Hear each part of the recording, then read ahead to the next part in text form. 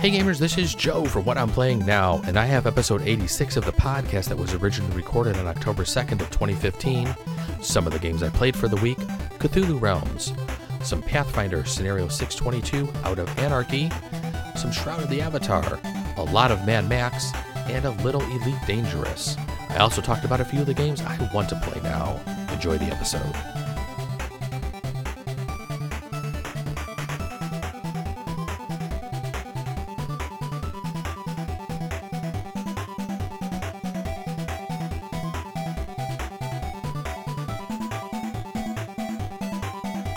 Good evening, gamers, and welcome to another episode of the What I'm Playing Now podcast. My name is Joe Luzzi, and we are on episode 86 of the podcast. Hey, thanks for joining me this evening. Hey, as always, send me some emails. Let me know what you're playing now.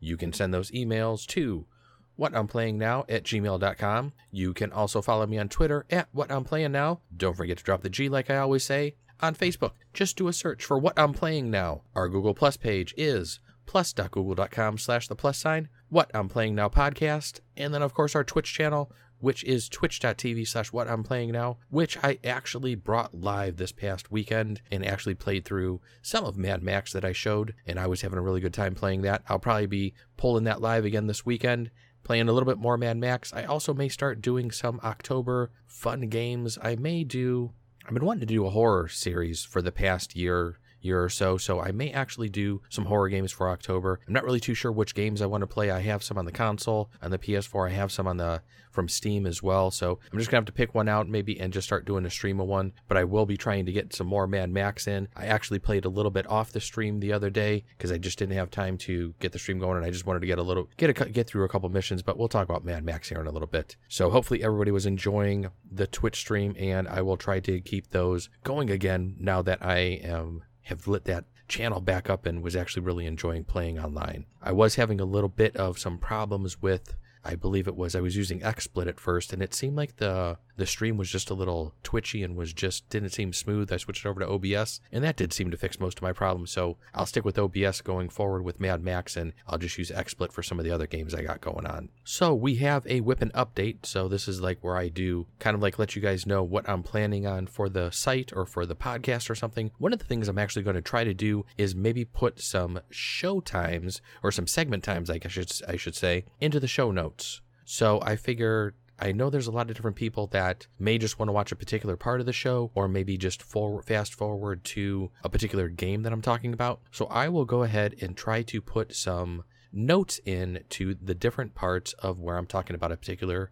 game or topic, and you will be able to jump right ahead to those just by basically fast forwarding to that time that I have on there. So let's jump into some Cthulhu Realms, and this is the What I'm Playing Now part of the show. And yes, I did get some Cthulhu Realms in, was able to get some 4-player games in down at my game store. Still haven't had a chance to teach it to my wife, but that's okay, because the 4-player games I played were actually quite good, and we had a good time with it. So I think, as I mentioned before, Cthulhu Realms is basically just a normal deck builder. So there's just a stack of cards. Everybody's starting off with 10 cards. You're going to start off with 2 initiates, 2 goons, and 6 followers, and that's going to be your starting deck. There's going to be 66 general cards that are basically going to be all shuffled together, and then you're going to deal 5 of those out. You're going to put the rest of the initiates to the side of that, so there will be 6 available piles to purchase from at the beginning of the game. And the interesting thing with this one is the rest of the general deck that's going to be pulled from the cards is going to be placed face up next to the available cards that are on the table. So I thought that was kind of interesting. After playing through the game, some of us sat around and talked, and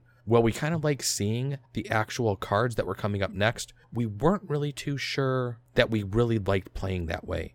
I mean, yeah, it was kind of nice to see what was coming up so you can plan some things, but having it hidden is just, to us, just seemed like it would just be a little bit better. We actually didn't try playing it like that. So when I do actually maybe get around to some 2-player games of this with my wife, we may try to do that and see how it goes and see if it does make a difference when you're playing, as far as what type of strategy you use. You won't see the cards that are coming up, and how that will play into your strategy, as opposed to when you can see the cards and you know when you want to possibly buy something and when not to. So just like most deck builder games, your normal card consists of quite a few icons, and the icons in this game, I will say, were a little confusing at first. I had to sit down and reread through the rules multiple times before it kind of sunk in. I actually sat down, played a couple of solo games by myself, Finally, I think when I got through about the second solo game, about halfway through that second solo game is when things kind of really just started to click for me, and I really just kind of got a much better feeling for what the symbols were meaning, how it was all playing together. The first time I played through the game, I was referring back to the rules constantly, and the rules are definitely not very long at all. It's basically just the front and back of an oversized sheet of paper. So learning the cards and the icons are going to be the trickiest thing, and I'll try to go through some of those right now to maybe help anybody, figure some of those icons out. So when you're looking at a card, the conjuring cost in the upper right-hand corner is basically going to be the cost of the card. That's how many points you're going to have to spend to actually purchase the card. Now you can get purchase points basically through the upper left-hand corner of the card, which will basically show you kind of like a blue sunburst symbol, which is similar to the actual right-hand corner of the card, and that will basically have a plus symbol next to a number next to it, and that will basically is what you can add together to get a cost together, or points together, to be able to purchase for. So in the upper left-hand corner, you could also have an ability that's there.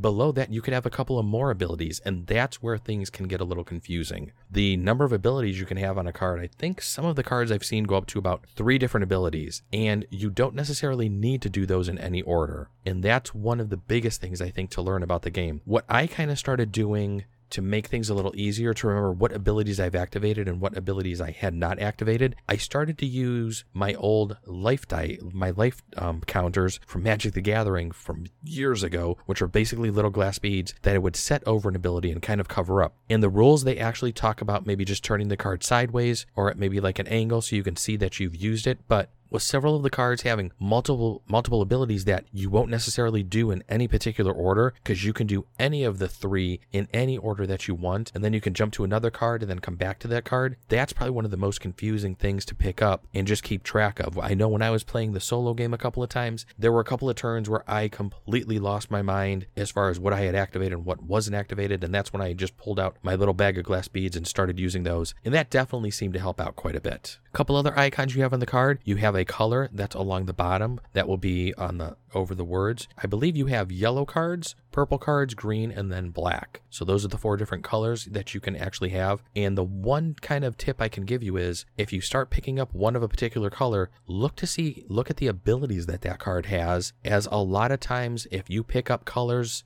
or cards that have the same color on there, they will start to play off of each other and let you do those other abilities. Sometimes one of the prerequisites you may find to accomplish an ability or to perform an ability, you actually have to have maybe that color card already on the table to basically do that ability. So we'll get into that stuff in a little bit, but there's a lot to the icons, like I said, and it's something that's very important to learn and pick up early on. It'll be a little confusing at first, but trust me, after a game or two, it's not a problem. When I taught it to a group of people down at my game store, they picked it up really quick, and nobody really had an issue with it once I explained it all to them. It was trickier for me to pick up than I think it was for me to explain it to them. In the lower left-hand corner, you can have a different symbol, which could basically be the type of card that it is. And then if it's a location, it could also have like a sanity value on there. So basically on your turn, the first player is only going to play 3 cards. After that, everybody then will basically the first person to play will draw 3 cards and then play that hand. After that, and even the beginning player after that, everybody then will draw 5 cards into their hand and then play that normally. And it's just going to be just like a deck builder from here on out. You're going to be playing cards, using abilities, purchasing other cards from the center of the table. Or if you're playing with more than 2 people, where you just have the 5 cards in the middle, if you're playing with 3 or 4, those cards are basically going to be you're going to have a row of cards in between each player. And that's where things got a little interesting, and I had to kind of read the rules on. So basically, when you're playing a 3 or 4 player game, you're going to have cards in between each player, and in a 4 player game, you can only attack the player on your left or your right. So you're not attacking everybody until you knock those people out directly to your left or your right. Then kind of like it shrinks down, and then you're attacking the other person and just ignoring the one person that was knocked out. So that was kind of interesting. And at first I wasn't too sure how that was going to play out, but it actually worked perfectly. None of us had an issue with that one. We all had a good time with that. So let's go over some of the symbols here on the cards, just so everybody can have a good understanding of what some of the symbols mean. So one of the symbols could be a double-sided arrow. It'll be red on the top, black on the bottom. And that's basically a symbol that means you can do one of 2 abilities. And that is an or ability. So there could be an ability where you can get 2 points maybe to actually spend on, for conjuring cost. Or you could basically hurt somebody for 1 sanity. And that black and red arrow basically means you could do one of those. So it's one ability or the other. There's also abilities on there which will basically state a type of ability and then have what they are referring to as the abjure symbol with an arrow underneath it. That basically means you can abjure the card, and what that means is you can take that card and basically remove it from play to be able to perform that action. So there's a lot of cards that you'll see in the game that have the abjure icon on it, which is almost like a red square that kind of looks like a white explosion in the middle of it. And that's the abjure a card. You can do that with cards that have a conjuring cost of 6 or less from your hand, your discard pile, or from the available cards in the center of the table. It basically removes that card from the game. So early on, one of the cards that's in your base deck is an initiate, and you can actually abjure that card, remove it from the game, which basically it's going to go back into the box, and you can actually cause one of your opponents to take -1 to their sanity, which is basically hitting them for 1 point of damage. Some of the locations that you'll also find in the game will have the location symbol on it, which kind of looks like kind of a bell tower or something. And they could have a couple of different icons on them as well. There could be one location that has that symbol in the lower left-hand corner that has a shield with a person standing on there, and that's a sanctuary. And that means that an opponent has to attack that card first before they actually do any damage to you as a character. Then there's also another location that can have a shield on there, which inside that shield, you can have the picture of a location or of the location type symbol, I guess I should say, and that's considered a nexus, and that basically protects your other locations on the board. So that would mean that your opponents would have to destroy that location first before they attack any of their other locations. So if you could basically get a nexus and a sanctuary out, and you have another location on the board, you can really start causing your opponent some havoc in that they have to destroy this one location first before they can take care of any of the other locations that they may really want to take care of that are possibly doing damage to them on a per turn basis. So it gets to be really crazy after you start getting some of the cards on the table. The location cards are the only cards that pretty much stay into play permanently. I don't want to say permanently once they're played, but until they're destroyed, they stay on the board. All the other cards are pretty much wiped away, just like most other deck building games. And when your opponents are attacking the location, the value that's on there, basically, which is the sanity value of that location, that number has to be, they have to deal that much damage in 1 turn to that card to be able to destroy it. So it's not like they can, if a location value has a sanity value of 5, they can't do 3 1 turn and 2 another. Or one person can't do 3 and then that damage stays there and the next person do a couple. No, it has to be damage done by one person in 1 turn to basically get rid of that card. So that makes things very interesting as well. Some of the other icons on the cards in the lower left-hand corner, besides the location symbol, which kind of looks like that kind of clock tower, like I said, that I saw, there will be entity, artifacts, as well as the location. The entity kind of looks like a person. Artifact looks kind of like a vase, I guess you could say, if you want to be all fancy.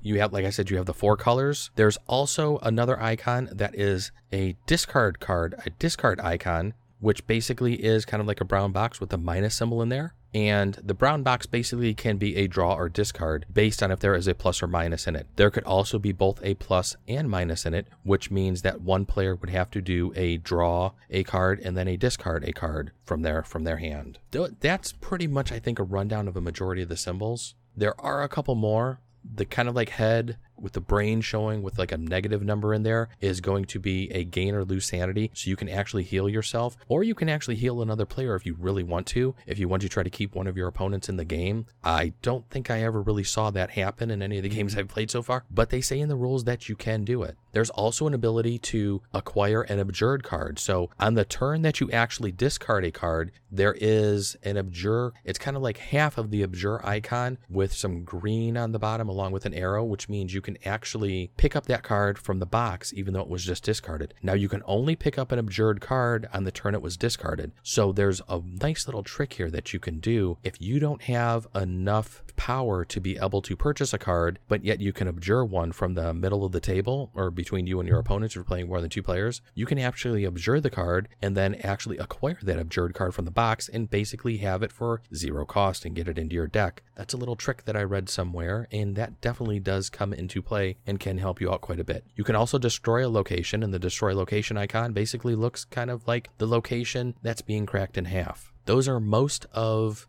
the symbols that I believe that are in the game. Hopefully that helps out in explaining what some of them do. And if anybody does have any questions, go ahead and post on the website, and I'll be definitely more than happy to try to answer any questions on any of the icons. I think some of the trickier ones for us were the icons where they basically had multiple where the cards had multiple icons on them. So you could have to destroy a location like they show in the rules, you need a green card out on the table, and then somebody has had to have discarded a card on that turn. Sometimes those can get a little tricky when you have multiple icons there, but like I said, once you kind of learn everything, it's not really that bad. Everybody that I've played with has enjoyed the game immensely so far. I really like it, I have to say. For the $20 price I think that it is, this is definitely one of the deck builders I like the most, because it can be played fairly quickly. It's a nice small deck of cards. Can't wait to see if they actually come out with any expansions for it. I'm sure they will, considering all the expansions they did for Star Realms, so I would definitely give Cthulhu Realms a look at if you haven't had a chance to before, and check it out, as I'm sure everybody will like it. Alright, and then I actually got to participate in some Pathfinder this past week. I played scenario 6-22 out of Anarchy. I will say this is probably one of the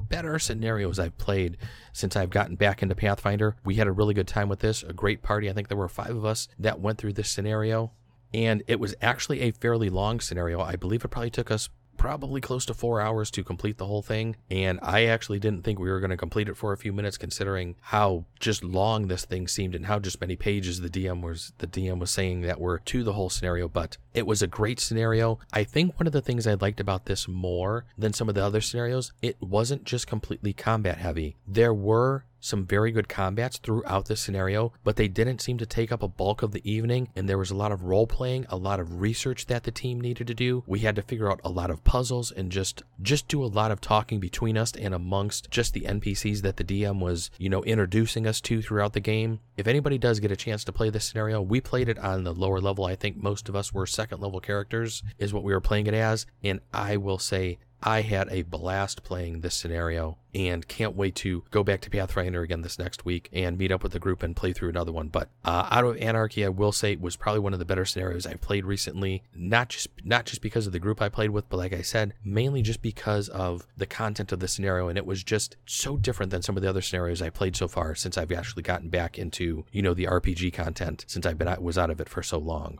All right, we're going to jump over to a few computer games now, and we're going to jump over to Shroud of the Avatar. Still playing that game some. I haven't played it as much this past week as the next 2 games that I'll talk about after this one, or have taken up quite a bit of my PC time lately. But Shroud of the Avatar I have logged into, checked out a couple of different things. I think I moved my house to a new location. I think I moved my house to Braemar and got a house in a very nice location there, and having a good time playing that. I haven't done this month's Hat Quest, so I do need to do that, and from reading through the forums, it seems like it's rather tricky, because you have to go through, I think it's the Etc. Mines is where you have to go through. I'm not 100% certain. I'd have to look through it again. I know I talked to the NPC in Soul Town to actually start the quest, but then I actually just never got to start going through some of the locations. It sounds like this NPC, you have to run past some ghosts, and the ghosts hit very hard from what I've heard. I'm not really too sure I've been too far into that particular mine or dungeon, so that should be pretty interesting. I'm going to try to do this without following a guide like I have for the past couple of ones. I'm hoping, being a little bit higher level and having my stats a little higher, I'm hoping I can survive the ghosts, although I'm not really 100% certain I can, because it sounds like even players that do have some skill and some levels under their belts are still having a little bit of problems with it. But if not, I'll just reach out to the guild or a couple of friends, and we will hopefully get through that.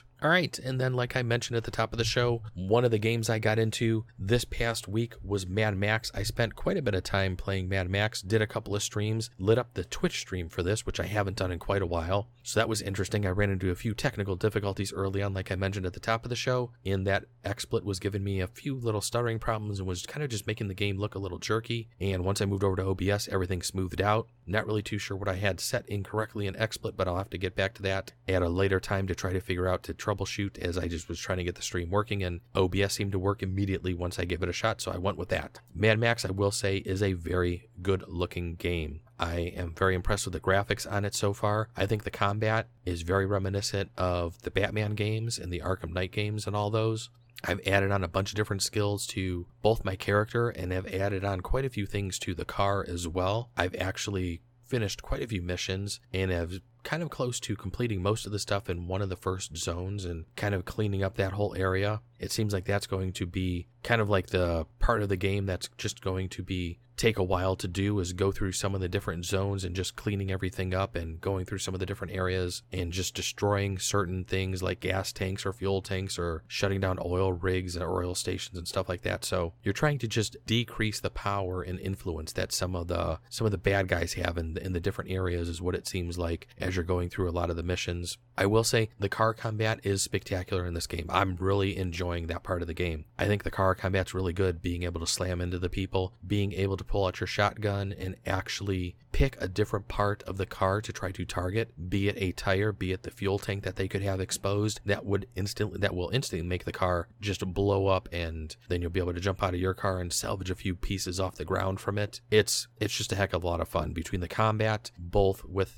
the hand combat or weapon combat as well as the car combat. It's definitely an action-filled game. The driving around, I think the cars, I mean, you're on sand, you're in a lot of dune buggies and just a lot of kind of just messed up cars. I think they handle, pretty good for what they do. Some of the physics are just crazy. I've done some really crazy jumps so far, and I've had some odd mishaps happen, like when I had flipped the one car over and the one tire was kind of just bouncing repeatedly on the ground while it was on its side, and I couldn't get the car flipped back over, and so it was rather just an interesting thing that happened.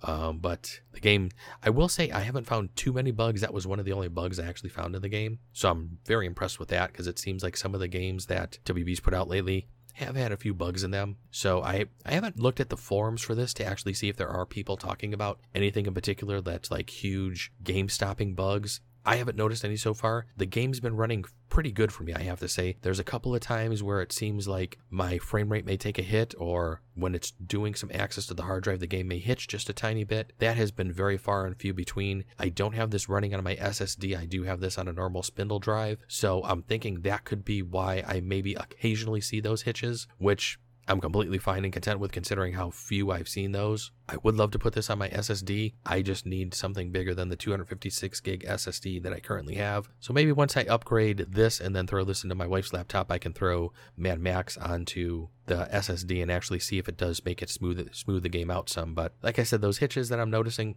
aren't that frequently, so I'm just living with that for now. All right, and then one of the last games I actually started getting back into a little bit and actually making quite a bit of money and got my one ranking up in trading, and that's Elite Dangerous.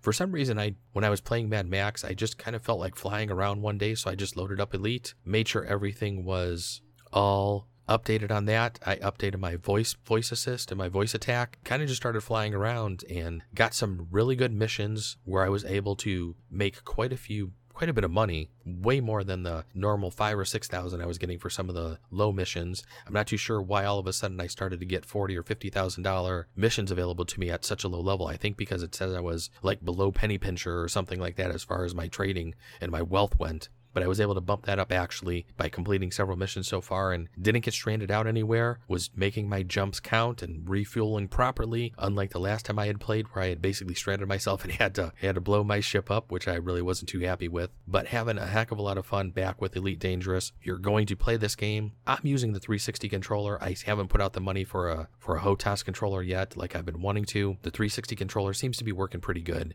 and voice attack, I will say, is definitely something to pick up for the game, and it definitely helps make the game just that much more fun. All right, those are the games I played for the week. Let's chat a little bit about a few of the things I want to play. One of the first things that went onto Kickstarter this past week was BattleTech. They are coming out, Harebrained Schemes is coming out with a new BattleTech turn-based strategy game. I would watch the video on their Kickstarter page and pledged immediately, as I am a pretty big BattleTech fan, as I've talked about in the past, and a turn-based strategy game I think sounds outstanding from these guys. These are the guys who several of the guys actually were the ones who had created some of the tabletop stuff 25, 30 years ago. So these are the guys you will probably want creating a game like this. They also have some newer blood working with them in the art department and stuff, it sounds like. So I think this game should have a really good feel to it, a great look to it, and It just sounds like it's going to be a hell of a good time. So I can't wait. It sounds like, from looking at their Kickstarter page,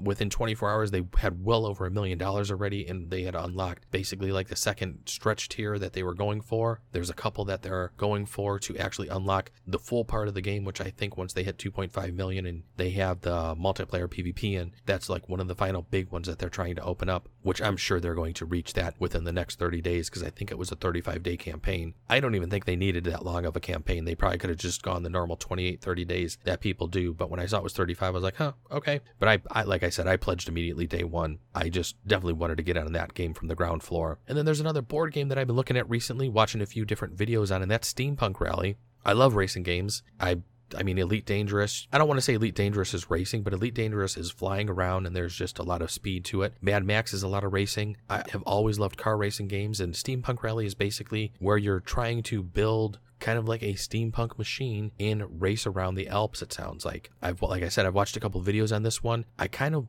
hoping somebody will have this game so I can give it a shot. I really would like to play it before actually purchasing it, because I'm not too sure if the game is everything that I want it to be as far as a racing game goes. It's quite different than a lot of the other racing games I have, like Formula Day or Race Formula 90. It looks pretty interesting so far, and I'm going to continue doing a little bit more research on it, reading a little bit more about it, and if nobody in the area does have it, if nobody pulls it out at a board game night, I'll probably just have to pick it up myself and just hope that it is a good game, and it sounds like it is so far from what I can tell. So that is it. Hey, thanks for joining me, everybody. Those are the games I want to play now, and that's it for the show. Hey, as always, send me some emails. Let me know what you're playing now. Send the emails to whatimplayingnow@gmail.com. You can always follow me on Twitter at whatimplayingnow. Don't forget to drop the G. On Facebook, just do a search for What I'm Playing Now. Our Google Plus page is plus.google.com/the+sign What I'm Playing Now podcast. And then, of course, our Twitch channel, which will be live again this weekend, is twitch.tv/What I'm Playing Now. Hey, everybody, watch out on Twitter for when I go live on Twitch. Also, don't forget, like I've said at the end of the past couple of episodes, I am participating in the Extra Life campaign for kids this year. So go out to extra-life.org, do a search for either Team Recess or my name, Joe Luzzi, and you will find me under Team Recess. That's the local store that I do most of my gaming at, and I am participating as part of them. I will be hopefully streaming all of that 24 hours out of our board gaming out to Twitch when we do that on November 7th. So please go out there, give a pledge. I would greatly appreciate it, and I know the kids would too. Hey, everybody, thanks for joining me this week. I appreciate it. If you get a chance, give me some likes out on iTunes or any place you get your podcasting information from. If you can't find the podcast, let me know, and let me know where you're looking for it at, and I will be sure that it ends up there so it's easier for you to get. Thanks for listening, everybody. Go play some games. Have a great week, and as always, let me know what you're playing now. Bye-bye.